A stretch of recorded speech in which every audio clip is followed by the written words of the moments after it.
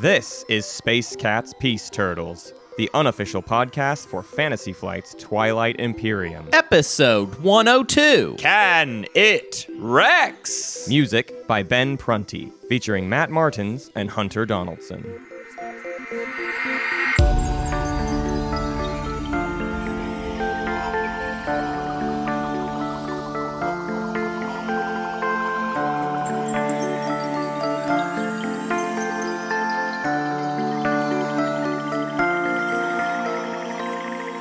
Well, let me tell you this much, Sonny Jim. I did hours of traveling yesterday and 4 hours of podcast recording already.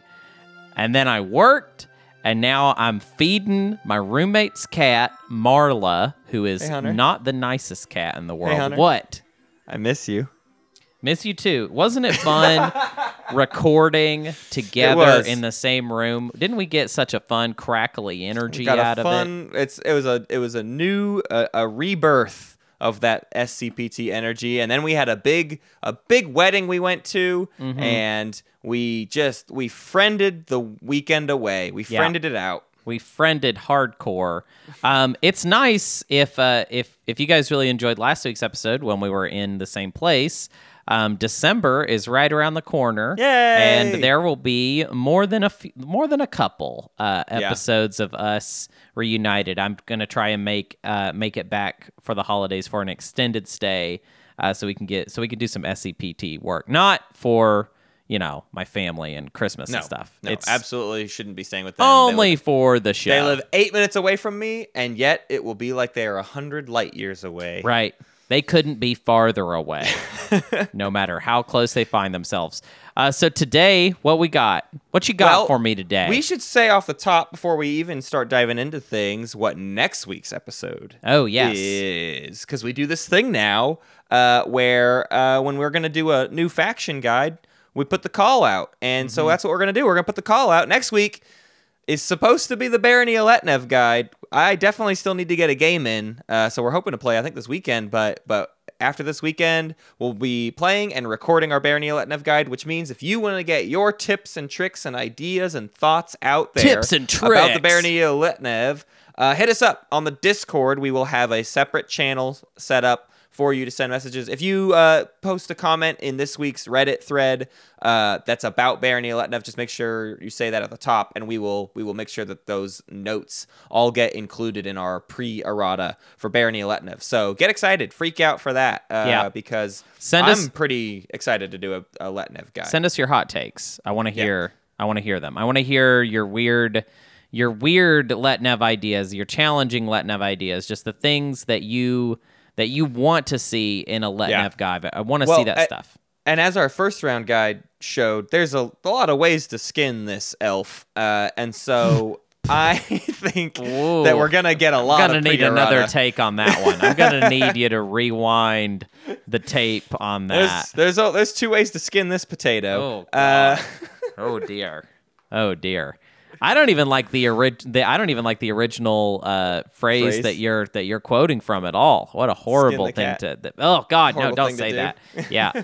Although, I guess I am pretty mad at my roommate's cat right now, Marla. So maybe it is kind of comforting in a weird way. But yeah, I'm really excited to do the Barony guide. I think they are definitely one of the factions that when we were doing our first round guides, they kind of inspired us a lot, I would say, to kind of up our game.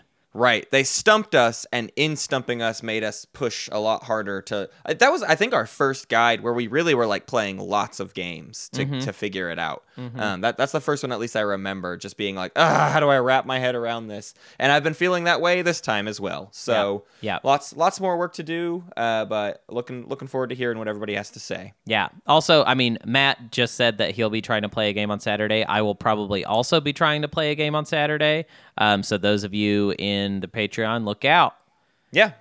We'll be hitting you up and trying to get 1 or 2 games together, especially you good yin Brotherhooders. Let's do today's episode. Right. I feel like we're still, despite the kind of like other special episodes we've had the past couple days, I feel like we're still in post Federation of Soul guide mode, which is like we said a bunch of things in the Soul Guide, and some people are like, wow, they went really gung-ho on the Mechatol Rex thing or on this thing. And we've done a couple of episodes now that are sort of like responses to just that conversation being what started. And I think today's episode is a perfect sort of finale on that Soul line of thinking, because today the Galactic Council, one of our Patreon tiers, $5 a month, they voted on Can It Rex, which is to say we recently did an episode called Can It War Sun, where we just looked at every faction and said, should they, can they, will they? And we're going to do the same thing today, except for with the planet that's in the center of every galaxy ever. Mm-hmm. Mechatol. Mechatol Rarks. Yeah, we know all about it. Mechatol Rarks. That is not what I was going to say. I was going to say Camelot Rex. Camelot Rex. Yeah. So I think before we like dig into every faction and kind of suss out what we feel about their ability to Mechatol or whether or not they should, I think we need to talk a little bit first of even just why and how all of this should happen with any faction. So, Hunter, why do we care about Mechatol Rex? What's even the point? Oh, the point, you ask. The point is the points, my friend. The points are what we're playing for. Imaginary, they're just points, and if you get enough, you win the game. Sometimes it's 10, sometimes it's 14. Mechatol Rex gets you points. What's great about Mechatol Rex points, and we have yet to coin a term to describe this idea. Yeah. But I feel like it's something we kind of need a term for. I don't know. I don't know what to call it. But Mechatol Rex points are special in that they are points you kind of get outside of the kind of horse race that is the rest of the game. There is a lot of commonalities that people have as far as the amount of points that they can score. You can always score all of the public objectives, obviously, but you're also limited in that you each get 3 secret objectives that you can each score as players, and you also are going to traditionally get 1 support for the throne point from another player. So all those are points that everybody has in common. What's interesting about the Custodian point and Mechatol Rex points in general is they are something that you get outside of that system, and they are asymmetrical. You get a point. No one else can get that Custodian point you just got. They have to go get one next round. Right. It shares that in common with basically Imperial Riders and some agendas, and those are those kind of like non-objective or not, like outside the horse race. That's what we'll call them, the non-horse points. The non-horse points. We just did it. We nailed it. So the points are a huge deal, and why you should care about it. Because like Hunter's saying, it's outside of the horse race. It's the reason you want points outside of the horse race is because it speeds you up a lot. So rather than relying on some stage 2 objective that you hope just comes out, if you can score the stage 1s and all 3 of your secrets and get a Custodian's point, you are 1 point ahead of everyone else. You don't have to worry about this, these other things. If you can get an Imperial point on top of that, you don't even need a stage 2 objective at all. Whereas everybody else does, because they didn't get they didn't get the Custodian's points. Like, they're not getting those points that you're getting. Yeah. So I would say it gives you a distinct advantage. Yeah. And I would say getting yourself into that situation where you can win the game without having to score any stage 2s, that is very important. And I feel like we see way more games end like that. I would imagine if we took all the stage 2 objectives, that some of them almost never get scored, at least in a 10-point game. 14-point is different. Yeah. But in 10-point games, I feel like you don't see people score the really tough stage 2s. I'm thinking like the tech specialty one. Has anyone ever scored that? Ever? Right. Even in a 14-point game, though, too, these Custodian points are almost even more important. Oh, there's more rounds to score them, and so now, whereas some people have to do 2, maybe even 3 stage 2 objectives, you don't have to do as many. Like the less stage 2s you can make yourself have to get, the better. That's just straight up and down going to win you more games if you don't have to rely on stage 2 objectives. Right. No matter how many of them there are. In a 10-point game, you see 1 or 2. In a 14-point game, you see 3 or 4 maybe. Maybe you see all 5, but like, you still want to avoid having to try to score them. So these Mechatol Rex points are are clutch. But that's not all they do. That's not all Mechatol Rex is good for. Right. Mechatol Rex is also 2 free command counters every single time leadership is played. 2 free actions. More actions means you get to do more stuff. Being in the center of the map means you get to do more stuff and have access to more things. So it's really just a great spot to be in if you want to accomplish other objectives and do other things all around the table. You have the ability to do more stuff and access to more stuff. So there's almost no argument to being in the center of the table, except for, I don't want to look like the target anymore. But beyond that, like having the range and the access to all of that is a pretty important thing in TI as well. Because even if you never score a single point from Mechatol Rex, it doesn't hurt to be there because you're blocking somebody else from getting Mechatol points, and you have that access. You have that ability. I mean, if you have Gravity Drive, you can reach the entire 2 rings around the center. From anywhere from being on Mechatol, all your ships there can get, adjacent to home systems or wherever you need to be. You can go pretty much anywhere. I'll never forget that time we saw Gen Con Joey do that weird SAR play where he was on Mechatol Rex and had like Light Wave, and he was sending his space docks could travel to every home system in the game because he was on Mechatol Rex. And because of the special weird qualities of SAR space docks, where they're basically like stealth bombers, we were going insane trying to figure out what he was going to do. And I mean, I think that's just like a perfect example of the kinds of plays that being on Mechatol Rex can open you up to. Yeah. Coming from just one side of the hexagon is very kind of limiting, but being in the middle, there's so many places you could find yourself having access to it. A clutch moment. I mean, a lot of times people get to Mechatol Rex and then like everybody kind of dogpiles in the neighboring, their home slice hex that's like right next to Mechatol. And I mean that will happen and that'll be hard, but who knows what's going to happen? Who knows what might open up? Yeah, it's just important to be there for timing attacks and all kinds of those things. But let's transition then into, there's sort of 2 different conversations we have to have when we talk about Mechatol Rex, because there's 2 different ways to care about Mechatol Rex.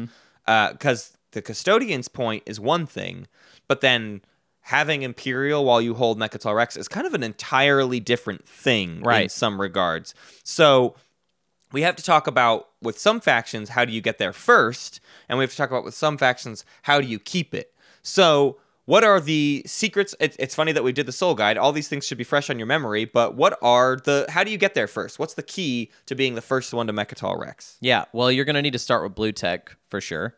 Ideally, you have a route to Gravity Drive, or you just start with it, essentially. Because that's how you do it. That's how you get there before anybody else. What else do you need, Matt? What else does the Soul have? What else does Soul have? The big thing for me is these aren't crucial, but having 2 starting carriers in your opening fleet is important. With almost any faction, if you want to be the first one there, you're planning to get there round 2. It's almost impossible to get there round 1, and when it is, you're probably sacrificing too much for it to be worth it. Right. So we have a term for that already. It's called Magic Christmas Land. Magic Christmas Land scenarios don't help us here. So we want to think about round 2, which means Gravity Drive helps us move either too closer to be adjacent to Mechatol Rex in round 2, or we're 2 spaces away, and then in round 2 we're able to easily hop, skip, and jump over to Mechatol Rex. So that's what the blue tech is important for. But I like having the 2 carriers as well, because it's not especially beneficial to send your only fleet directly to Mechatol and have nothing else behind. Of course. So you need either the production capacity to build a lot more stuff back at home and fill out the rest of your slice. If you only have your home system and Mechatol Rex in round 2, it's not great. It doesn't feel very good. So it is certainly a benefit to have 2 carriers or 2 carrying capacity ships. Sure. And then, of course, obviously, you need 6 expendable influence to be able to take Mechatol Rex. You got to have the money. You got to have the economy to do it. Got to have the economy to do it. So the planets that you take on the way need to be contributing to that. Maybe your home system has a planet that has good influence. There's a few different kind of ways to get it. Or maybe you have access to trade goods easily. We're kind of excluding just the idea of like, oh, I took trade first, but like there's factions like Mentak and Sar that have these other ways to acquire trade goods, and that usually helps them deal with Mechatol Rex's cost to invade. So getting that 6 influence can actually be a problem. There, I've been in games where I wanted to go to Mechatol first, but my slice was, Abyss Freya on the way. So me going there meant I didn't pick up any influence on the way, which means, even if I went there, I would not be able to take the planet. So what's the point? Right. So you do need like the right path to Mechatol. And obviously, taking these 3 kind of criteria, you can see like what factions kind of fit this and what factions really don't. Some factions have one of these figured out really well. I mean, I'm thinking of Ghost of Creus, right? With the blue tech, literally starting with gravity drive and just the ability to basically get wherever they want to go. Mechatol's always like, okay, I could go there. I could get there, yeah. But I think where they really struggle is those other 2 factors, basically. It's hard for them to get the right influence, or it's very hard for them to get like the correct amount of carriers where they need it to fill out the slice in the way that they want. Right. And I would say the just for thinking about its sake, I would expand the 2 starting carrier point to just straight up 2C4I, because we're gonna need a healthy supply of ground dudes, ground boys, ground men, however, ground daddies, if you will, in order to make this possible, basically. Yeah. So that's one path, and that's one way to get a free point. But there's plenty of factions where your only goal is to like get a carrier and a dude to Mechatol Rex to get that Custodian's point, and then you're kind of like, and then I sacrifice them to the winds. I don't care. I just wanted that, and then I'm going to bail. But we've got all these other factions that actually have some interest in taking and holding Mechatol Rex. Maybe not first, but there's plenty of factions that want to eventually get to Mechatol, and are planning to stick around. Right. Can I stop you real quick? I just want to ask your opinion on something though, just right before we get into this next point. I just want to say, what do you think about like when people do that, when people literally send the carrier and the 1 infantry to get the custodian point? Because I actually feel like that's a costly point. I feel like that's a really expensive point. I think the goal is always to be able to retreat the carrier out when someone attacks. You don't want to lose the carrier. Right. So hopefully, and if anything too, depending on who's at the table, it can be not that bad because sometimes people don't have a ton to bring in later. So you'll be able to move the carrier out later.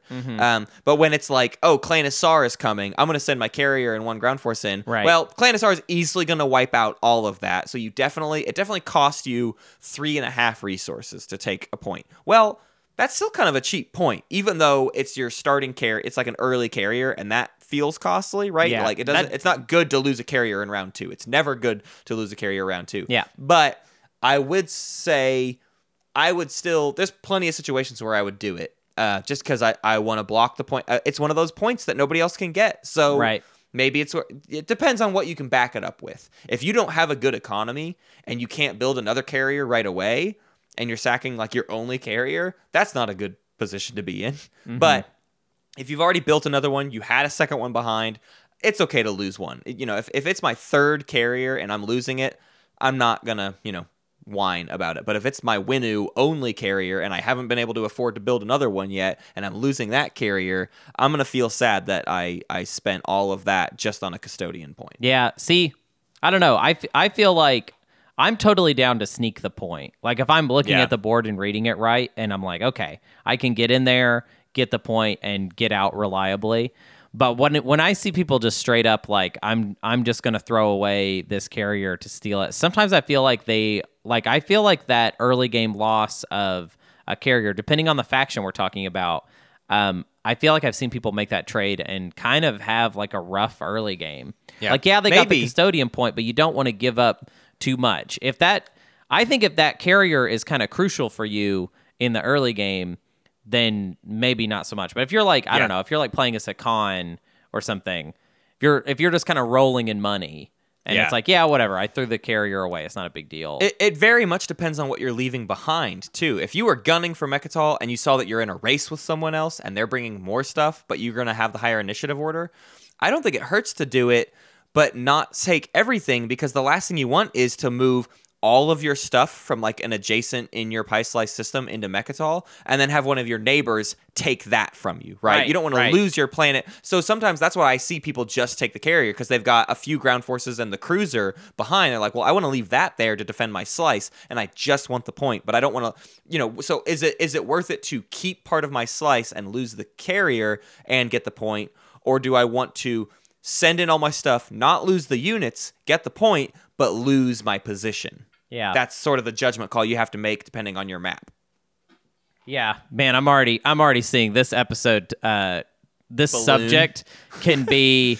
We could go in every single direction at once. It turns out Mechatol Rex is kind of the point of the game. It's kind of the game.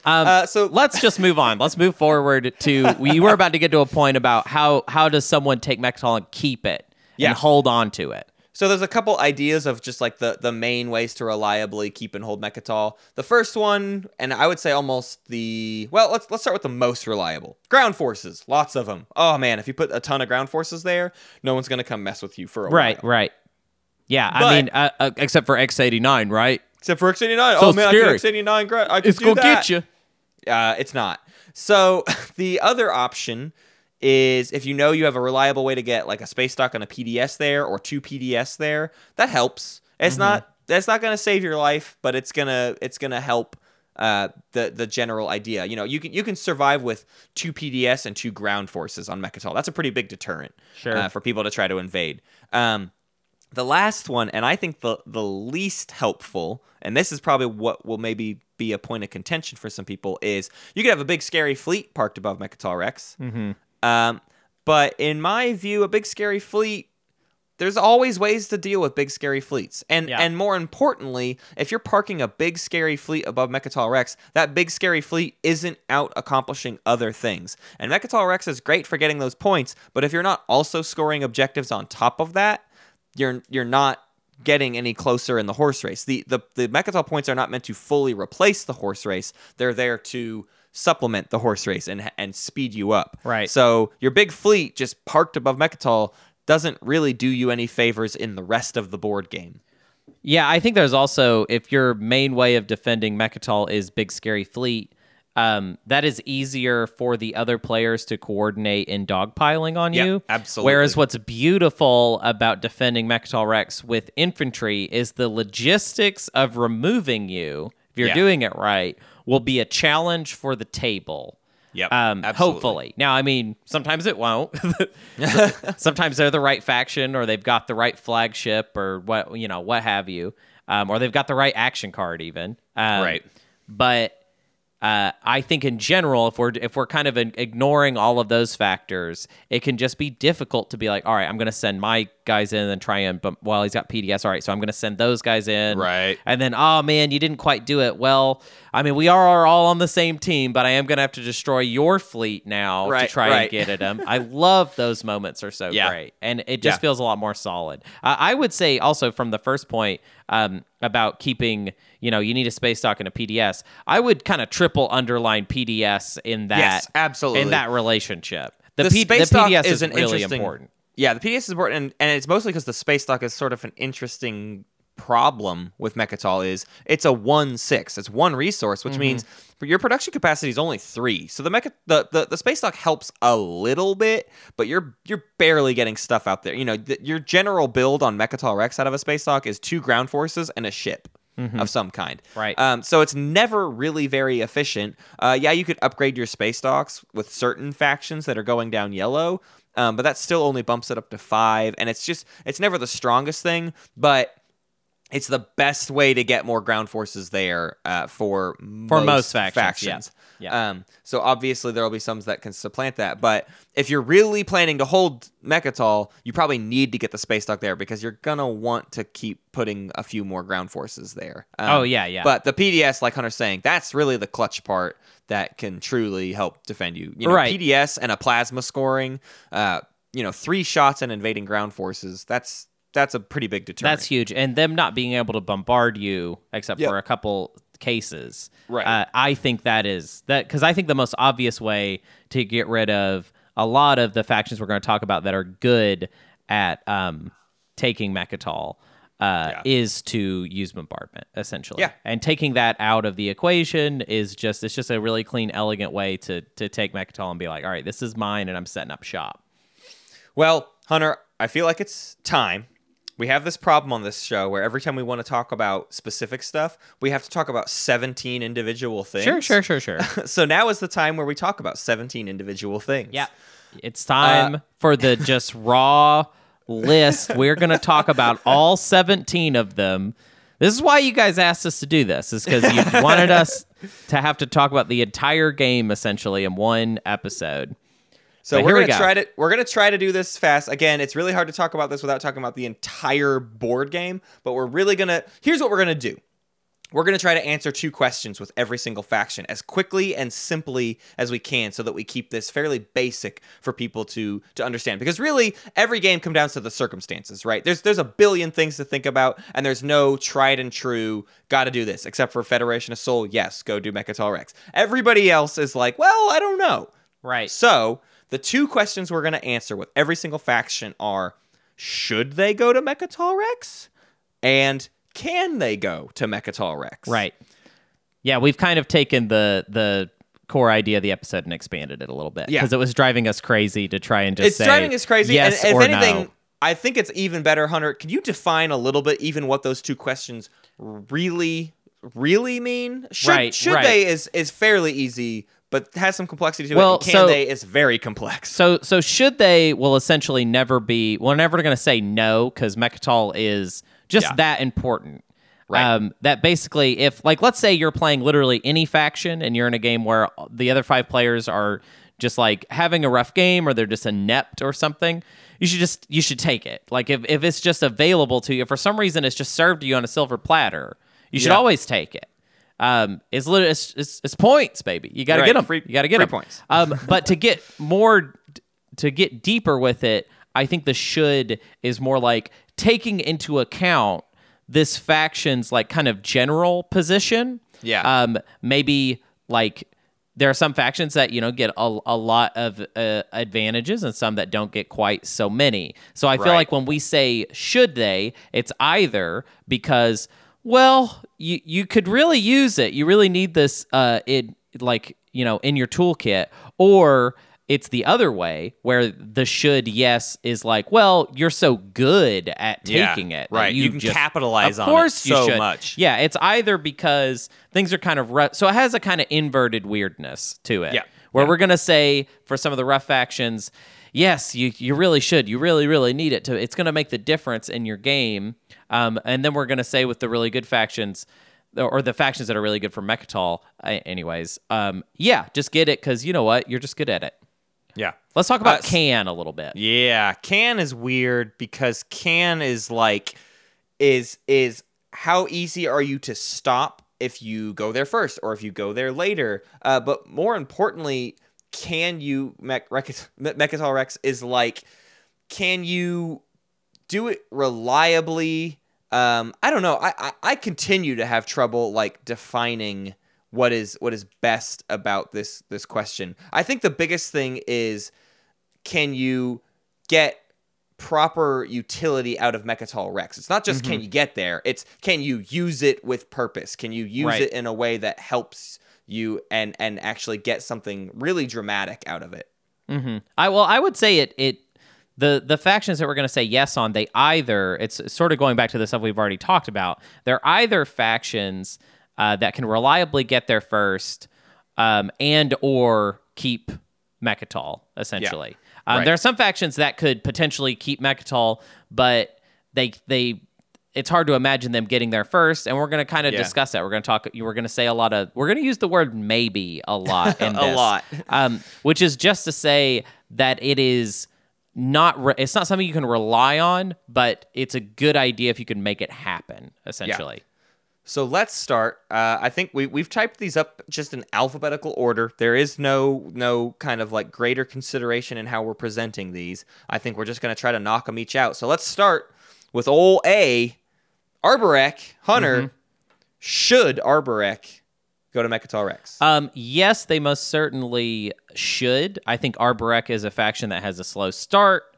They are they need the points essentially. There are a lot of Arborec games that feel slow. They feel kind of sluggish. I would say a lot of the really good Arborec players that we've seen even tend to have sluggish early rounds that then translate into some sort of big swing round. And most of that tends to center around Mecatol Rex because Arborec kind of solves one of the great Mecatol problems, which is how do you get a bunch of infantry onto Mecatol Rex very quickly? Arborec answer that, resoundingly with we got that figured out. Right. The harder question for Arborec is can they? And it's a bit more of a maybe because you're not going to get there first. You're almost never going to get there first as Arborec. Right. So, which means when you show up, you got to probably show up with a decent amount. And that's not just ground forces. Yeah, you'll probably be bringing plenty of ground forces, but you also have to win that space combat. Mm-hmm. So depending on who's there and how much stuff is sitting above Mecatol, you could have some serious trouble taking Mecatol. But if you manage to take it, you're probably going to hold it the rest of the game because you can get there, you land 4 ground forces, you build 4 or 8 more, depending on if you have Letani 2 or not. You have a ton of ground forces on Mecatol. You don't even care if your fleet's there anymore. You can bail the fleet later, and you have a huge, monstrous stack of ground forces that at any time you could add even more to it. Mm-hmm. So if you can get there, it's amazing, which is why the should is kind of a resounding yes, and then the can is sort of a maybe. Hopefully it works out for you in the mid game. Right.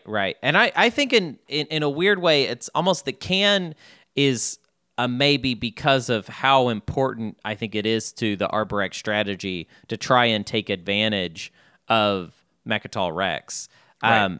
In that, I don't think that Arborec really has any natural advantage to taking it first, essentially, like at all. Yeah. But the fact that it could be such a focus for your strategy and so rewarding in doing that, I have seen Arborecs do some pretty wild stuff to get it. There's also, I'll also say this, all of the games that I have seen where Arborec did succeed in getting there first, generally involved, warfare and or fleet logistics, those like random chance advantages that you can get. And every time I see that, it's such a fun game, basically. Yeah, and so a lot of times, too, there's that build-up to if you see Arborec going for it, the rest of the table goes, guys, if we let Arborec get there, it's over. We all have to just forget that Mecatol exists, which is part of that strength. Hey, what do you think about the Barony of Letnev? Should Barony of Letnev go to Mecatol Rex? We went with maybe. And I think the reason we went with maybe is Barony is kind of a good example of a faction that's just kind of good at generally a lot of important things. Like they're good at fleets, and it turns out fleets are pretty important. So the should is more for Barony more of like a I guess you could factor it into your strategy. You're not super dependent. I would not say they're very Mecatol dependent, but they're not. If you remember our first round strategy guide, and if you're excited about the guide coming up next week, hopefully, the thing about Barony is that they kind of just write their own way in the universe. They can do so much. They can set themselves up so many different ways. Yeah. You could have a Barony style that is very Mecatol focused if you wanted to, essentially. Right. Yeah. The bigger question with Barony is can they, which is kind of a resounding yes. Yeah. Which is why the should is so kind of like waffly, because it's sort of just like, well, I mean, at any point you basically could just waltz in there. Yeah. You start with the blue tech. You've got a decent fleet to get there, so like you could take the custodians point plenty of times, plenty of games. You could be the first one there. Right. Also, you have pretty good bombardment with all your dreads. You might have a ground force problem, but if you decided to go take Mecatol from somebody else, you could probably pull it off. Right. And you could park a big fleet above Mecatol. But that's where the weakness sort of comes in, is to me, Barony defending Mecatol Rex is primarily in the fleet. And as we said earlier, that's not the most reliable path, and it's not the most beneficial thing to you yourself. So like, yeah, you could take it, and in most cases, it's going to be just for the custodian's point. And maybe you hold on to it for a little bit. But I don't feel like there's that many games where Barony is like, oh, my mid game is like dependent on having Mecatol Rex to make stuff happen. I feel like I've also seen situations though where Barony took Mechatol at a very important moment in the final round in order to make their strategy work. That's also a potential for Barony that I think is important to note here, basically. Right. Yeah, I think just the ability for them to have so much stuff and they start with that blue tech is kind of enough to be like, yeah, I mean, definitely always can. Always could. But should you is something you have to constantly evaluate every single game. All right, let's talk about the Clan of Saar. Matt, do you think that the Clan of Saar should take Mechatol Rex? You know, it's funny. I haven't been in a Clan of Saar frame of mind for a long time, so I almost am nervous to be like pretty confident in any answers with Clan of Saar. But I feel like yes, absolutely, yes, definitely. Yeah. Because you can do so much there. Their can is also a resounding yes, which is why the should is such a resounding yes. You can get there super fast. You can get there with a ton of stuff. And it's the same thing as the Arborec problem. The problem that Arborec solves, right? You also have this production capacity limit thing solved. You can bring your space dock, and you're not limited to just 3. You'll have 4, and if you upgrade, up to 6, right? I forget. I might be saying the totals wrong, which is stupid. But regardless, Clan of Saar can build plenty of stuff there. You can bring in 2 space docks and build a ton of stuff on Mechatol Rex if you want to. So it is always a very, very viable path for the Clan of Saar to park on Mechatol, and you don't care about your home system. So why wouldn't you just send everything there to the middle of the map and then see where you go from there? We had an entire conversation earlier about like being in the center of the map means you can open up your opportunities for more stuff, and that's literally all that Clan of Saar cares about is finding opportunities for somewhere else to go. Right. And also, I think it's important to note, Scavenge is a very reliable way for the Clan of Saar to have enough money in order to take Mechatol early. The 6 influence price tag is nothing to an early game Saar. I feel like in some ways they're honestly set up to take it early before other people and with more fleet than anybody else can get out at that point in time. That's always the scary thing about a Clan of Saar even being in the game is other people look at Mechatol Rex and go, oh, I'd love to go there, but you always have to check and make sure and see if Saar is going for it. And if they are, that's when we run into that issue of, do I just send in 1 carrier and 1 ground forces for the point? Because Saar will definitely eat me alive here. So is it worth denying Saar the point to cost me the thing or whatever? Because if you send more, Saar will crush you every single time. And that's just the strength of Saar early. Yeah, I mean, I think they are up there with the best of them, basically, when it comes to Can They Rex. I feel like when I knew that we were doing this episode, it was like, well, they're one of the most obvious, next to, of course, Soul. Right. Love just doubling down on that. But no, let's move on to another big scary fleet faction to a much lesser degree, the Embers of Muaat. Matt, should they Rex? They are so tricky. I think this is this is a maybe, and it's a maybe because of the meta. Muaat definitely can take Mechatol, right? You come in with 1 War Sun, you bombard the crap out of it, you send a couple infantry there, and you park the War Sun above it. That sounds great, doesn't it? Sure. Except for Muaat already has this problem of a lot of times people look at Muaat and go, I don't like those War Suns being around. So you become a target. And also you get people going, ooh, I'd love to kill one of those War Suns and completely just gut Muaat's whole game. And if you put that War Sun in the middle of the map, well, you've made that a pretty prime target, and you're getting points off of being there, which means people really, really want to attack you, and you might not have much on the back end to save yourself. Right. So are you really going to send your only War Sun to Mechatol Rex to probably lose it?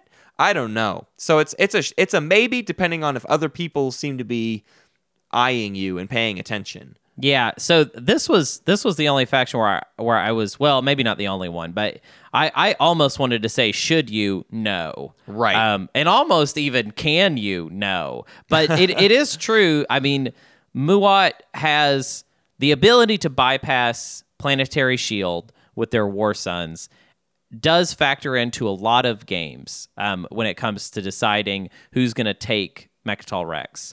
I don't see Muaat ever getting there before anybody else, but I've certainly seen a lot of late game or mid game situations where Muat moved in on somebody else and was like, yeah, that PDS you put down there, that's not really going to help with me, and I've got plenty of bombardment, so here we go.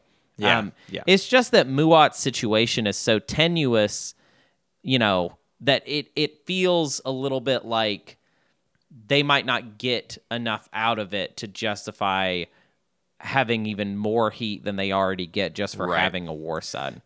If I can make any case for yes, you should, it would just be the command counter problem that Muat has. Yeah. It is very much worth it to have 2 additional command counters around. So if you are a meta guru and have the ability to be like, listen, guys, I am gonna just park here and I will never take a point from it. I just want the command counters, and if you can manage that and not have a target on your back by parking on Mechatol, just the command counters are alone to help the rest of your game. So it's certainly worth it if you're in that kind of meta where people allow you to do that kind of stuff. I'm not. If I Matt Martins, put a War Sun above Mechatol Rex, you bet your bottom dollar everyone would try to take it out. It's not an option I've ever felt like I have the ability to do. But there are plenty of metas that allow that kind of thing. Yeah. So I think it's very viable in those types of groups. Yeah, that makes sense. That makes sense. Let's jump into another complicated one for me, which is the Emirates of Hacan. Yeah. Hunter, should you? Well, so we've said that maybe. Yeah. And we've also said maybe they can and maybe they should. I think Hacan has a really kind of weird relationship with Mechatol Rex in that Hacan has a lot of money. The 6 influence price tag is nothing. They have a blue start, but where I feel like they kind of lose it is that way to really justify taking it and holding it. I feel like sometimes I've seen Hacan players spend too much. They don't have any natural advantages, and there was something you threw out earlier, which was that Hacan goes down the yellow path a lot, meaning that transit diodes is maybe more likely than other factions. I still don't know that transit diodes is enough, though, because Hacan, even with transit diodes, has a lot of need to move ground forces around. Yeah. Their home system in general is kind of a nightmare as far as defending it. Right. That you're going to use your transit diodes almost every single round on just your home system. It's a nice idea to transit diodes some dudes to Mechatol Rex, but the reason Hacan for me is a maybe leaning yes. The only time it's a yes is because you had a pathway to Mechatol, and in round 2 you could get an early initiative, and you can beat somebody else there because you'll probably get Gravity Drive, so you can very easily be the first faction there. If anything, Hacan is the go-to. I sent a single carrier and 1 ground force to Mechatol, because the cost of that actually isn't very big for them. So sending that little bit there is not a big deal, and holding it is not really on my radar. Just getting there first is very possible and worth it. Right.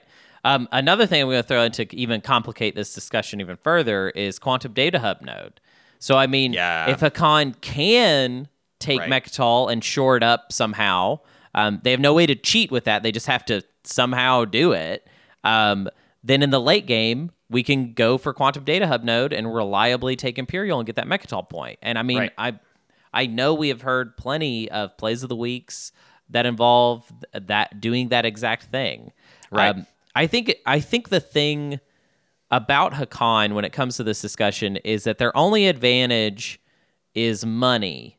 They have no kind of rule bendy advantage that allows them to be good at Mechatol. It's just simply that Hacan has the money to throw at it, which maybe isn't as compelling as some of these other factions, basically. Right. But it's not that they're bad at it. Yeah.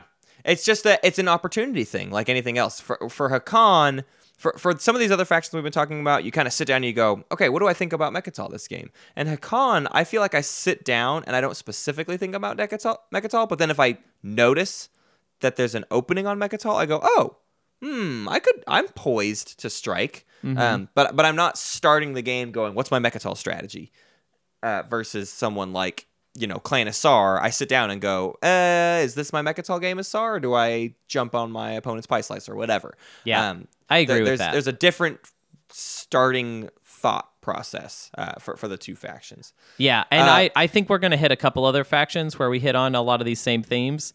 I think already I'm going to go ahead and say I think Hacan is the maybeest faction in that I feel like they should have their eyes open the widest, basically. Yeah. Absolutely. The next one, I think, is an easy one to burn through. Guess what? We're up to the Federation of Sol, and we just recently did a whole episode about this whole thing. So should you? Yes. Can you? Yes. Nuff said. Drop the mic. If you're listening to this episode without listening to the Sol Guide, the basic idea is you start with blue tech. You can get fast cruisers. Your ground forces are amazing. You have orbital drops, so you can always just put more dudes on Mechatol Rex, and more command counters are great for you to put more dudes on Mechatol Rex. A command counter per round from Mechatol Rex itself is worth 2 more dudes on Mechatol. And you already have a command counter advantage, so it feeds into that. You're also like the 6 influence or whatever. You're rich. You're a rich faction. You're on the rich side. You've got four commodities. You've got a promissory note that's all the rage right now. Your promissory note is in vogue, my friend. Yeah, should you? Yes. Can you? Yes, absolutely. Let's move on to the Ghosts of Crius. Skirt. Should you? This is similar to Hacan, where we've said, should you? Maybe. Can you? Maybe. I would say they are to a much lesser extent than Hacan, though. Like, it's mostly just that Ghosts of Crius is hard to talk about in any discussion that involves all of the factions because of because the movement stuff is so bonkers. Here's the real argument about Ghosts of Crius. Okay. Can you get there? Yeah, speed wise, you'll have a million opportunities of having stuff in range of Mechatol Rex. But you start with 1 carrier, so are you going to take enough planets to get 6 influence? That's a big question mark. I don't know. Depends on your map. Very, very, very much depends on your map. Because your home system isn't doing you any favors on the influence front. Right. So you could easily get there first, but can you actually take Mechatol Rex? Who knows? The second thing is, have you sacrificed everything just to go to Mechatol? Are you sending your only carrier to Mechatol? Have you filled out the rest of your slice? Is this even a game where you care about your slice? Sometimes ghosts don't care about having a slice. Sometimes they're just like, I pick off pieces of everybody's slice. That's why it's such a big maybe, because the position of a ghost player in any given game is such a big question mark already. It's really hard to say how well Mechatol Rex is going to factor into your plans. This is another situation, though, where the extra command counters is certainly a bigger boon than for other factions. You have a command counter problem with ghosts, so it's nice to be there, but I don't know how successfully you're going to get there first or take it from somebody else. I don't know how much stuff you're going to be able to bring later on. Right. I mean, Ghosts of Crius is kind of... it's kind of a clunky start. In some ways you've got a lot of options, but in some ways you feel a little bit limited as far as your plastic and just kind of your economy in general. And I just want to throw this out there for all the people that might be screaming about the flagship at us right now. I feel like that option kind of, like the idea of parking the flagship on Mechatol Rex, and then you just have this direct connection between your home system and Mechatol Rex. So like, I can build stuff out of my home and it just goes straight to Mechatol Rex. That's cool, except for the flagship's obviously got to stay alive, which is like a huge vulnerability right there. To this whole strategy. And also I think it sounds like you now have a situation similar to the Hacan, but you had to like set it up in game. And with a flagship. So like, anytime you're putting a flagship out on Mechatol Rex, I always feel like anytime we're going to reference doing that, which we already sort of have with Barony of Letnev, we should say that anytime you're putting a flagship out forward away from your home system, you are just begging for someone to go after that secret objective of destroying. Absolutely, it is absolutely a target for at least one player at the table. The other little just thing to toss out there in Crius's defense is putting one of your wormholes above Mechatol Rex and then being there and having that movement bonus out of Mechatol Rex makes that positional advantage even cooler. Right. I agree with that. That is kind of a thing, but you kind of have that anywhere and you can kind of get all over the map anyway. So I don't know if it's almost a win more to have that in the center of the map versus like adjacent to the center of the map or whatever. Like you're gonna get everywhere. It's not you're not really stretched for like, oh, if only I could reach one more distant away. It's like you have almost everything you need in range. Right. So I mean that's why we've gone maybe. I would say if we had ranked them in any kind of order, I would probably have put Ghost of Krios somewhere just below the average, just a little, just like a tick or two below the median faction. Here's a fun one to talk about: the L1Z1X MineNet. I want to ask, can they first? Can they? Yes, for a lot of the same reasons that we said Barony and Letnev could. They got good fleets, they got good tech. They're just good at fighting, y'all. Yeah, good fighters. Yeah. If anything, I mean the should they is also the same as Barony's, which is to say it is still kind of a maybe though. Really, honestly, I feel like we too often equate Barony Letnev with L1Z1X. Like I just always think of them the same way, and in fact, sometimes I get them confused. Like I get their flagships mixed up in my head a lot. But their reasons are slightly different in terms of the should. L1Z1X MineNet gets a boost on the should for me, just purely because you going there second can sometimes have a huge benefit. If someone else got there and dropped PDS, hey, free PDS to gobble up, and a cool position to be in, and it can just Mechatol Rex can look extra juicy for an L1Z1X player, like in the mid or late game. It can be very, very cool to go there. So it makes it slightly above the Barony for me in terms of should they, and can they. The bombardment thing alone, like, I mean, Harrow, you can probably take Mechatol Rex without much problem. Well, that's if they haven't put a PDS down. I mean, they should put a PDS down. Yeah. I would say, actually, let's compare them. Who do you think is better at Mechatol Rex? Just overall, who do you think's better at it? Barony or L1? I think probably, man, I don't know. I want to say L1, but I don't think I have a reason to back it up yet. See, I have a reason to say Barony. Go ahead. Because I feel like that flagship just takes the cake. That flagship is such a Mechatol Rex buster. Just like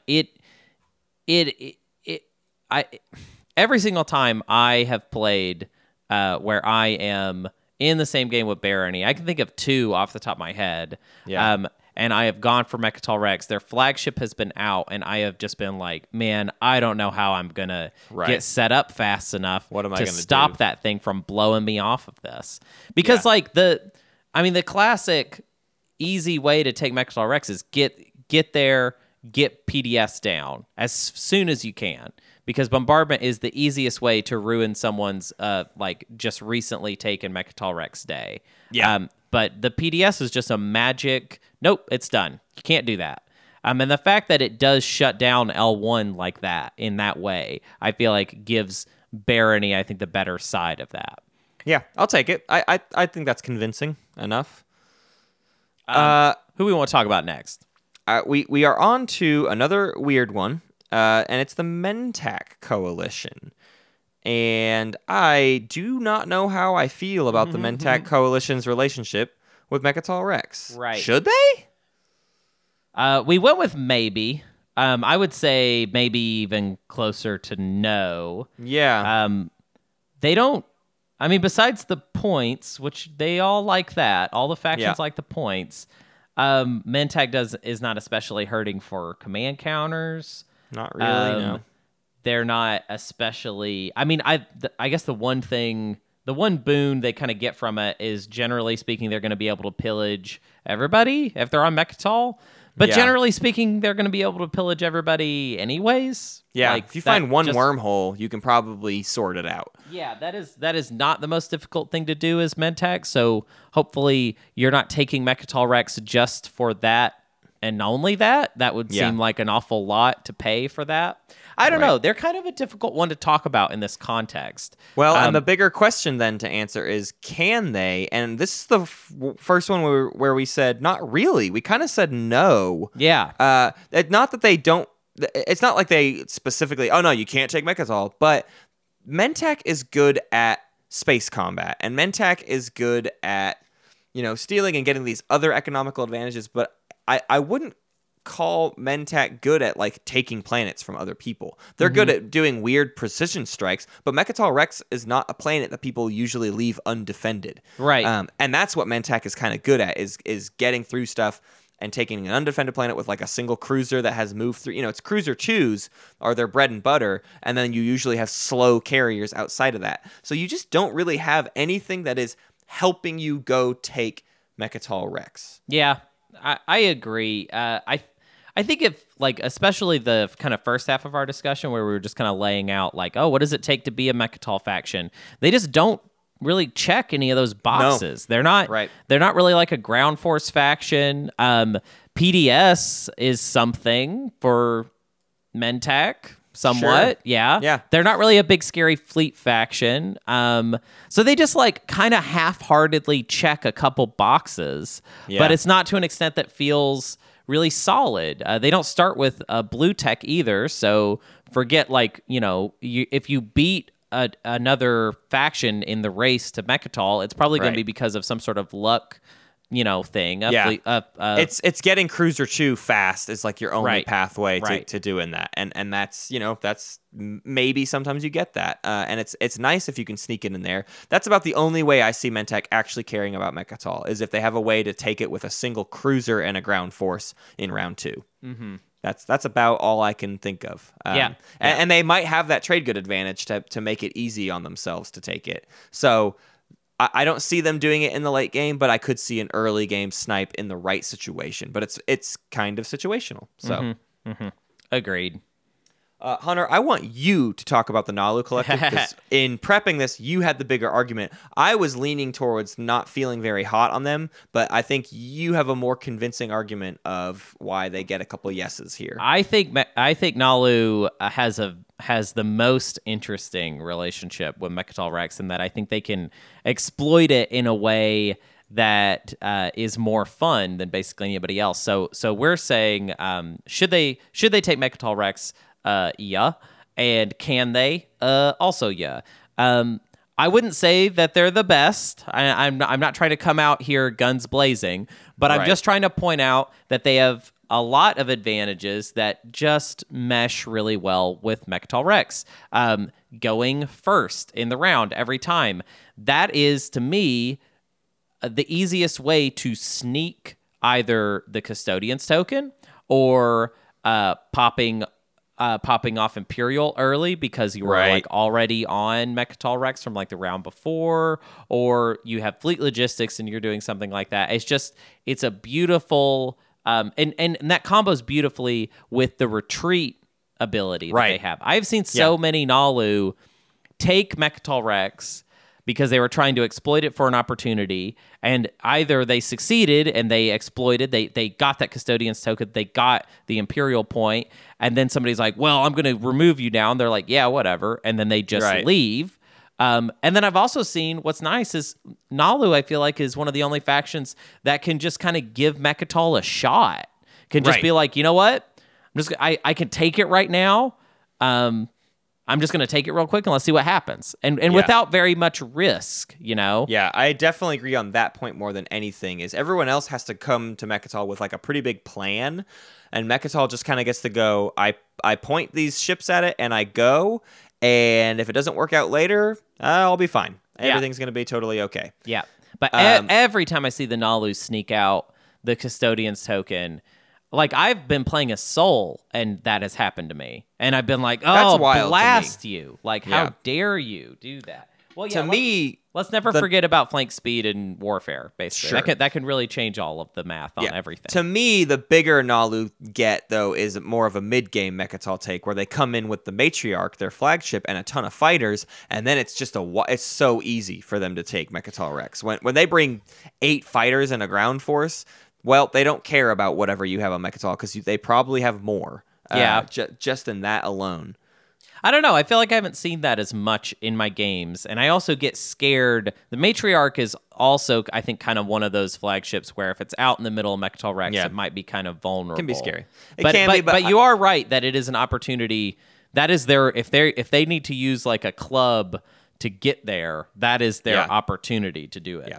I think the biggest reason the should is a yes is purely because that can be your game winner in so many games. Because you have the 0 initiative, if you're sitting on Mecatol already, if you took it at the end, what you do with Naalu is the round you take Politics, you take Mecatol Rex, right at the end of the round, and then the start of next round, you have Imperial, you get the free point, nobody gets to do anything about it. And that's your gimme. So it's just such a strong play. It's you have to say yes for Naalu. Yeah. Let's talk about the Necro virus. or let's not talk about them at all. The Necro. Should they is maybe. That's as best you can say with Necro. They don't need the command counters, so that's not really a point in the hat. They don't need the central position necessarily. The central position can help. Oh, you have access to more people with their tech. But I think a Necro that is focusing too much on just like, ooh, what tech can I get? Gimme. That's not quite helping your meta. That's not helping how people view you. So you're not like, it's not like as Necro you are only constantly ever stealing tech, and so you need a central position to go steal tech all the time. So Mecatol doesn't do a ton for you outside of the points. Obviously the points are always good. But the bigger question is, can you? And that's not really a question we can answer. Yeah, because like even just try and, what right now could we say? Can we say anything about Necro's tech and the order that they're going to get it in a reliable way, really? Right. Nope. They start with Daxiv, so that's something. That's fun. Here's one, I guess, argument kind of for Necro sitting on Mecatol with their flagship. If you can get enough ground forces there, that's a pretty sweet defense. But we would kind of always rather see that flagship protecting your home system than Mecatol. Yeah. In most cases. I'm less of a fan of the offensive flagship. Now, there is a world where Necro builds a space dock on Mecatol and then the flagship out in the middle. That could be effective, but then you're probably going to have like, I don't know, at least a round or two of quiet in order for you to really set this up, which seems like a lot to ask. It's just also unpredictable that I don't think we can even give like a solid answer. It's definitely not a yes on either one. Yeah. Unless you get the obvious tech. If you get Latani 2, hey man, go for it. You can do crazy stuff, but like also you could do all kinds of crazy stuff if you manage to get Latani 2. So I don't even know what to tell you about your game. And it's even, I think it's even kind of reasonable to say that there might be games where you get Gravity Drive early enough to make an early play for it and get the Custodian token. And that's got to be a factor too. Now all of a sudden we're dealing with a Necro that was able to get there. I don't know. I would say more often than not, Necro doesn't need the extra heat in the early and mid game though. That feels kind of solid. That feels like that's normally true. I don't know. I kind of wish Magi was here to answer this question. I feel like he would say that his goal is more, because he tries to play like nice Necro sometimes, like earlier diplomatic, on. Diplomatic, yeah. Maybe not nice, but Mecatol Rex, I feel like would add a little too much heat to his style of play in the early to mid game. Yeah. I don't know. I wonder if I'm right. He just put out an absolutely monstrous guide to Necro on Board Game Geek and Reddit. And I haven't read it because I can't read books. They're too long. And he wrote a book about the Necro. So I don't know. Maybe he said something about Mecatol in there. I'll be interested to hear his errata. Yeah.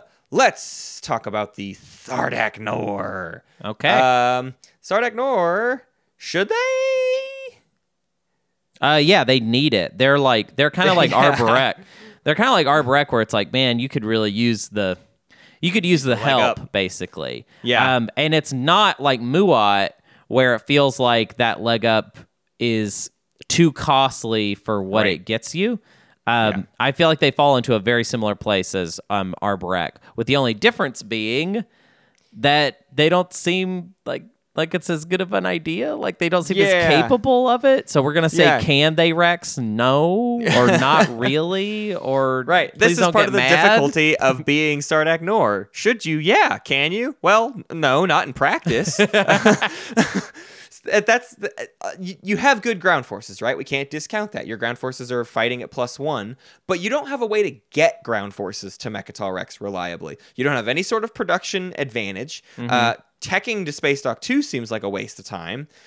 So you just don't have any way to get stuff there, which means whatever you send there initially is probably all that's going to be there for a little bit, unless you're like every round activating Mechatol just to reinforce it, which that sounds terrible. Exo Trireme 2s could park above Mechatol and help the space game, but even that that's not a like totally reliable Mechatol game. So it's hard to say. I mean, the Exo Trireme 2s invading Mechatol Rex, and bombarding if there aren't PDS there, right, and then invading with good ground forces, that sounds good. But you're relying on there being no PDS there, and that's sort of a question mark. I feel like on the, I don't know, that they're a really hard one to evaluate in all this, because there is a lot of raw material that's there, and I guarantee you there's a lot of people that have had games where they're like, I made it work, like kind of screaming right now. And I hear you. I just think if you just look at the raw data, it just doesn't seem like they're up to snuff compared to a lot of these other factions. Right. Yeah, we could probably turn the can they to a maybe, but it just felt right to say like that you might have other stuff to worry about. Right. I feel like in general, if you go through this, it's like, if they're not fast, well, that's a big loss. Okay. Right. And Stardack's not fast.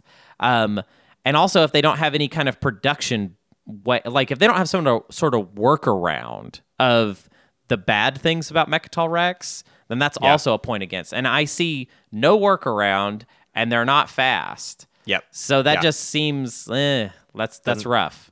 Doesn't feel great. I feel like the only times I see Sardac Nor take Mechatol Rex is because someone completely abandoned it, and they're like, "Oh, I can take Mechatol Rex for free." Right. That's it. I don't ever see it any other time. Yeah, I agree. Let's talk about the opposite of Sardac Nor, and it's the Universities of Jol-Nar. Yeah.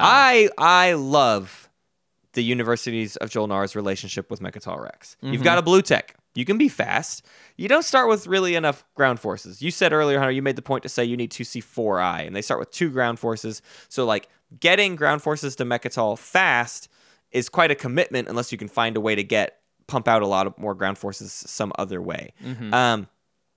So getting there fast, certainly possible. Taking it from someone else, though, that's really, really, really tricky as Universities of Jol-Nar. You are notoriously terrible at ground combat because of your -1. And so if you don't get there first, I don't like your odds of ever getting Mechatol Rex. So we said, should they? Yeah. I mean, you're a good faction, and you can, if you do get there, you're going to get some power out of it. If you have E-Res siphons, that could either be a deterrent or at the very least just get you out on the map, and you can do a lot, and more command tokens always helps.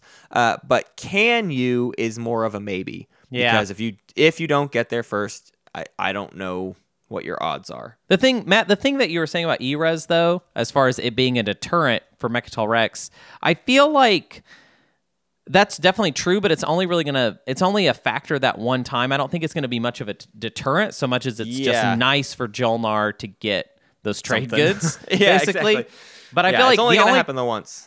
The only time it's a deterrent really is whenever it's either I'm going to have to do multiple activations on Jol-Nar, that then it feels like, ugh. And then also the more frivolous stuff, like, do I really want to try and take back this one planet they took? Right. And give them 4 more trade goods right now. And what is... Most people will take the trade of giving you 4 trade goods to take Mechatol Rex from. Yeah. It's definitely worth it. So it's I agree. Critical. It's really not a deterrent. And because your ground forces are weak, a lot of people look at it and go, I could probably make this work pretty easily. I feel like an interesting opportunity with it, though, is like, let's say you've got like Fighter 2, and for a fact somebody's about to jump on Mechatol, but the space is empty.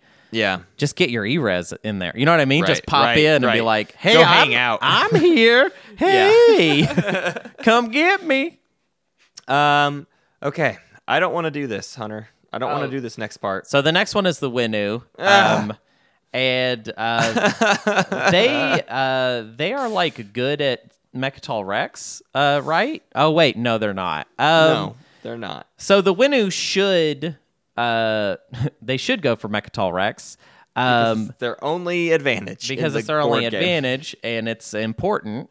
But we've kind of said, as far as can, no. And obviously, when we say no, like we've said no very few times in this episode, we mean like normally, like most of the time. Like, it's probably it's probably not something you can just like count on, but it could always happen. But what's weird about Winnu is I think it's the only time we're going to say that someone can't really do it, but not only saying that yes they should, but like with Winnu, it's like it's kind of the only thing you can build your strategy around, which is the great tragedy of Winnu, basically. Yeah, we cannot discount that, like, your ability to take it for free, that is very, very good, and you get that free point. Your hegemonic trade policy is an amazing tech. If that's you park on Mecatol Rex, right there. That's a huge production workaround if you can get there and survive for an entire round. But those are both, in practice, very big ifs in traditional, like, 6 or 5 player games. 3 or 4 player games, oh, man. Should, yes. Can, yes. Go for it. You're going to crush. But in a 5 or 6 player game, it is much more difficult for Winnu to pull this off, and they leave themselves very, very open. If we ask about our checkbox earlier, Blue Tech, you can start with Blue Tech, but you should probably start with Sarween tools. Carriers, nope, you only have 1, so that sucks. And what was our third criteria? Space Dock and PDS. Yes, you'll be able to get Space Docks and PDS there, but it's not gonna be effective until the Space Dock you won't get to use right away, and that's annoying. You do avoid the influence. You're not gonna get a lot of ground forces there unless your hegemonic can get online. So it's just like this weird, like, you maybe can try to get there first, and then it's gonna take you a long time to get everything going. It's like that's not a good position. The saddest thing about Winnu is that they have to do a lot of setup to just be as good at Mecatol Rex as some factions are out the gate. Yep. So, like, some factions just start, and it's like, hey, you're pretty good at this. And Winnu, it's like, if you plan and you look a million steps ahead and you get all of your ducks in a row, then maybe you'll be all right. And that's just too slow, basically, is the problem. But you can get hurt too hard. They are uniquely set up to take advantage of a kind of tug of war happening between other players over Mecatol Rex. That's certainly somewhat true. But then what do we have? I mean, we're basically just saying your strategy should be hope the other players do a bunch of crazy stuff. You know what I mean? Like, that is literally it. That's when you play as Winnu, you hope everyone else screws things up a bunch to give you an opening. Right. And I mean, there's something to that. There is definitely a like, oh, well, keep your eyes open, watch what people are doing, even maybe, I don't know, like manipulate them. Right. I don't know. Right. Yeah. Winnu is such a difficult faction to talk about in this conversation because we could have a whole episode where we just talk about Winnu and Mecatol, and here we are talking about it for like a couple minutes and just being like, it sucks. I don't know what to tell you. So let's stop and let's move on to, I think, the most misleading for me personally, the Xxcha Kingdom. We've decided to say should they and can they are maybes.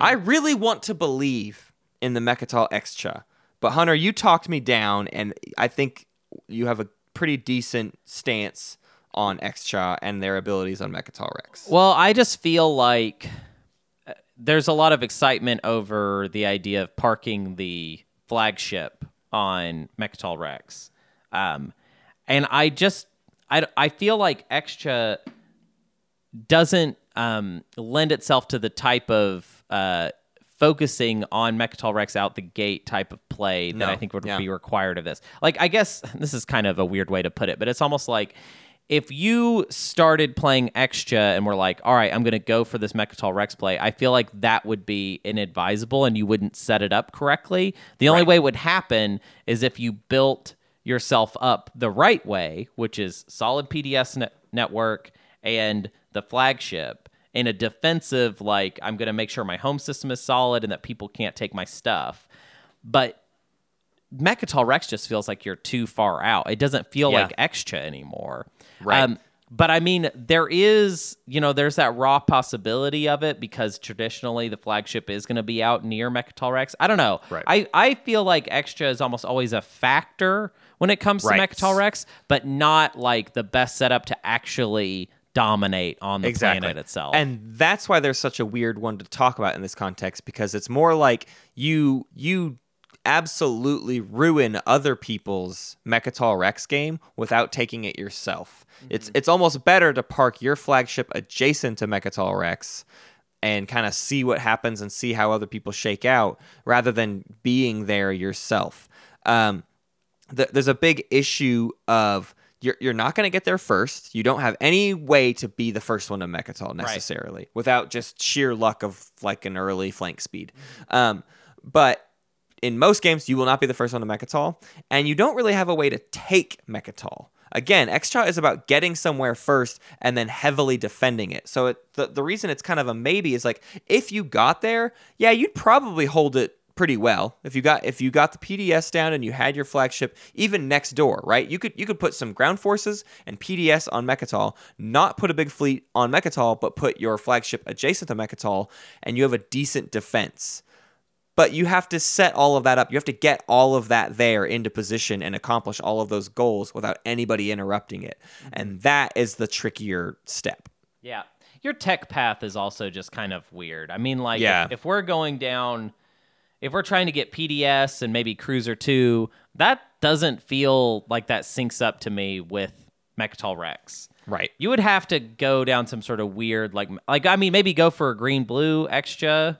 That might be the ticket. Right. But then our PDS are kind of not doing us any favors. Yeah, kind of wonkier. I mean, I feel like plasma scoring is like pretty essential for extra. It feels weird to cut that out. I mean, maybe the flagship can rock it without it, but it just feels like kind of a missed opportunity there. So I don't know. I think extra when it comes to tech, the tech path is also a problem essentially. Yeah. Let's talk about a fun one, and the one that I feel like I learned the most about when we were doing the initial guides. Mm-hmm. Yin Brotherhood. Mm-hmm. Should they? Our favorite faction. Should they? Yes. Can they? Yeah. They're really good at it. They're like crazy good at it. Kind of at any phase. That they maybe lack a little bit on the getting there first front. You're not really getting early blue tech, but you can probably take out anybody that is on Mechatol, depending on what, maybe not Clan Asar, but most other people with Indoctrinate, going to Mechatol Rex has some real power to it. And holding it is even more powerful. The idea that if you park 4 ground forces there, someone needs to bring like 6 or 7 ground forces to get you off of Mechatol Rex. Mm-hmm. They have to very, very hard commit to removing you from Mechatol if you manage to get there. Right. They're like the sneaky version of what Sol does. Like they're the sneak in, and all of a sudden you didn't even see it coming that I was going to take Mechatol Rex, and now I've taken it essentially. And it's funny, their tech path is also like weird, but because transit diodes is such a great get for Yin Brotherhood, it works. It works in spite of it. Basically. For me, my Yin Brotherhood setup is usually, I don't really care about getting the Custodian's token. If I can luck into it, that would be great. But I'm definitely sending my first carrier in the constant direction to Mechatol Rex so that by round 3, I can move in with a decent enough force where I'll definitely be able to take it. Well, my goal is to find the person who takes it fast with very little and go crush that force and take it easily and then hold it. Right. So I'm not going to Custodians, but I'll probably hold Mechatol all game if I get there as Yin. That's my goal. What I like about what you just said is for some reason I was also going to make the exact same point of it feels like the Yin Brotherhood is a take it in the mid game faction. And maybe the best suited for that slot, because I do feel like if you wait too long, we get into the late game, I don't think the Yin Brotherhood is going to be taking it from some of the bigger fleet boys that might take it, basically. Right. But if you get in the mid game, you might hold it the rest of the game, basically. Yeah. Plop a PDS down and Indoctrinate is going to get you so far. Yeah. You are practically guaranteed at least 1 Imperial point if you take Mechatol in the mid game. Yeah. So I mean, I would say They're like a slightly time-sensitive version of exactly what makes the Soul so fun to play in Mechatol. Yeah. All right, we got one more. We got one more. One final one. It's a weird one to end on. It's a weird one to end on. The Yssaril tribes. You called Hakan the maybeest of maybes. We put ghosts like a little bit below Hakan. Where do you put Yssaril in this? They're in that same tier. Same range. I would almost put them exactly where Hakan is because it's a lot of the same kind of stuff. Where it's just like Yssaril doesn't seem like super specifically set up for Mechatol Rex, except for the fact that Yssaril just has like a good kind of general advantage. That what? What? Go ahead. I just thought of a great way to put it. We talked about Hakan. Really, the only reason we're putting Hakan as like a decent maybe is because they can get there right away. Like they can get the gravity drive. Mm-hmm. So Hakan is the early game maybeest of maybes. Yssaril is the late game maybeest of maybes. Oh, sure. I agree with that. Yssaril in those late game rounds is going to stall out, and then like let's say it's a round where Yssaril has Imperial. You stall, then you take Mechatol Rex because nobody else can do anything about it. Then you pop Imperial, then you win the game. That's like a pretty standard Yssaril close. Yeah. And even in rounds, in a round before the final round, you can have a huge swing round as Yssaril with that maneuver. And there's plenty of ways to set that up. So Yssaril's end game very often has Mechatol Rex as part of its consideration, but it's not something you're rushing to get to, and it's not something you're always holding all game. You don't have anything that helps you on that front, but you do just have the ability to often decide, I'm going to take that planet, and I have all these cards and all the ability to stall. I'll get it if I want it, and Mechatol Rex is a great planet to want. The thing about Yssaril is the longer that you play, the more likely it is that you have one of those action cards in your hand that really helps you steal Mechatol Rex suddenly. I'm thinking like your crippled defenses, your what's the card that just like kills some infantry suddenly? Plague. Yeah, Plague. Oh my god, I had such a horrible time with when someone plagued me at Gen Con when I was on Mechatol. Jesus, I can't believe you just reminded me of that. So I think the other thing too about Yssaril is in that late game setup, what you usually have a situation is somebody else is on Mechatol that everybody else is worried about, and they sort of kick them off for you, leaving very little behind, which gives you even more of an opportunity strike to jump on it, because it's like, hey, I've stalled everybody out, I've let all of you play Kingmaker or Kneecapper or whatever, and here comes Yssaril. Very true. Very true. Wow, this was... Well, we talked about the whole game again in one episode. Oh, jeez. I think we got to wrap it up there, and I'm excited for some errata on this one, because I think lots of people think about Mechatol Rex in very different ways. Yeah. So I really encourage people to hit us up with their other opinions on this topic. Don't be afraid. Push back. I know there's gonna be some people that come out and be like, Sardak Nor can do Mechatol or something like that, and paint that picture for us, because maybe we're not believing hard enough. Tell us. This is one of those, like, I feel like we have these episodes every once in a while where we're just kind of fishing for theories, basically. Yeah, I think so. This is a theory crafty episode. There is no right answer in this one, because the idea that Mechatol Rex, the planet in the center of the map, has anything like reliable about it is out the window. There's no way. Every game is such a series of random events, basically. And rare things happen all the time. So, without any further ado, you can rate us on Apple Podcasts or iTunes or wherever you listen to podcasts. You can find us on Twitter at SpaceCatsPod. You can find us on Facebook, Space Cats Peace Turtles. Every week we post on the Twilight Imperium subreddit. So if you want to be a part of the errata, the Twilight Imperium subreddit post is a great spot to get your feedback in. You can find us on Patreon. This was a Galactic Council voted on episode, so if you do $5 a month, you can be a part of the voting committee that decides what the topics of these episodes are. There was a heated debate between this and homebrew and the theory that 2 resources equals 3 influence. So if you want to see one of those other topics, find its episode later on down the road, try to be a Galactic Counselor on our Patreon. Yeah. You can also join our Discord and hang out and be a part of our conversations. Please get on our Discord this week so that you can join in on the pre-errata for the Barony of Letnev episode. Yeah, get in your hot takes. Calling all hot takes. I want them all. Check out our Facebook. It's good. It's good. It's fine. It's fun. It's fancy. It's a Facebook. There's a subreddit for Twilight Imperium called r/Twilight Imperium, and we post there weekly. Are you just doing the rundown again, Hunter? Yeah. You can check out our Patreon. And we also have a Discord for fun conversations. Hey, also, you can rate us on your podcast app of choice, especially Apple Podcasts and iTunes. Someone was listening to this like on their way to work or something and kind of like half listening to it, and you just freaked them out because they're like, wait, didn't they just do that? Didn't they just do that? Wait. I was just tuning them out because the rundown is the part I tune out, but I really feel like they just did that. Yeah, that's a good point. Well, anyways, we should do the rundown real quick. So you can rate us on your podcast app of choice, especially our Twitter and the subreddit Twilight Imperium posts and discussions, and check out our Discord, and you can do benefits there.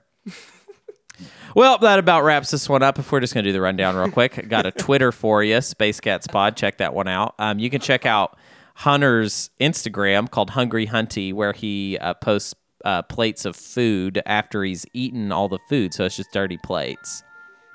And he tags the restaurant, too. You should check out the podcast Dumb and Busted. I'm on there every single Wednesday and Friday, just checking out what the ladies are up to. That's me, Matt Martins, on Dumb and Busted. Matt isn't the one on Dumb and Busted. I am on Dumb and Busted. But that about wraps it up for this episode. Oh, wait, no. I know what we should do. This is how we end episodes of Dumb and Busted. That's all for this episode. Crime you later. Thank you for listening to Space Cats Peace Turtles, and thanks to Ben Prunty for the use of his music. You can find more at benpruntymusic.com and benprunty.bandcamp.com. Pax Magnifica, Bellum Gloriosum.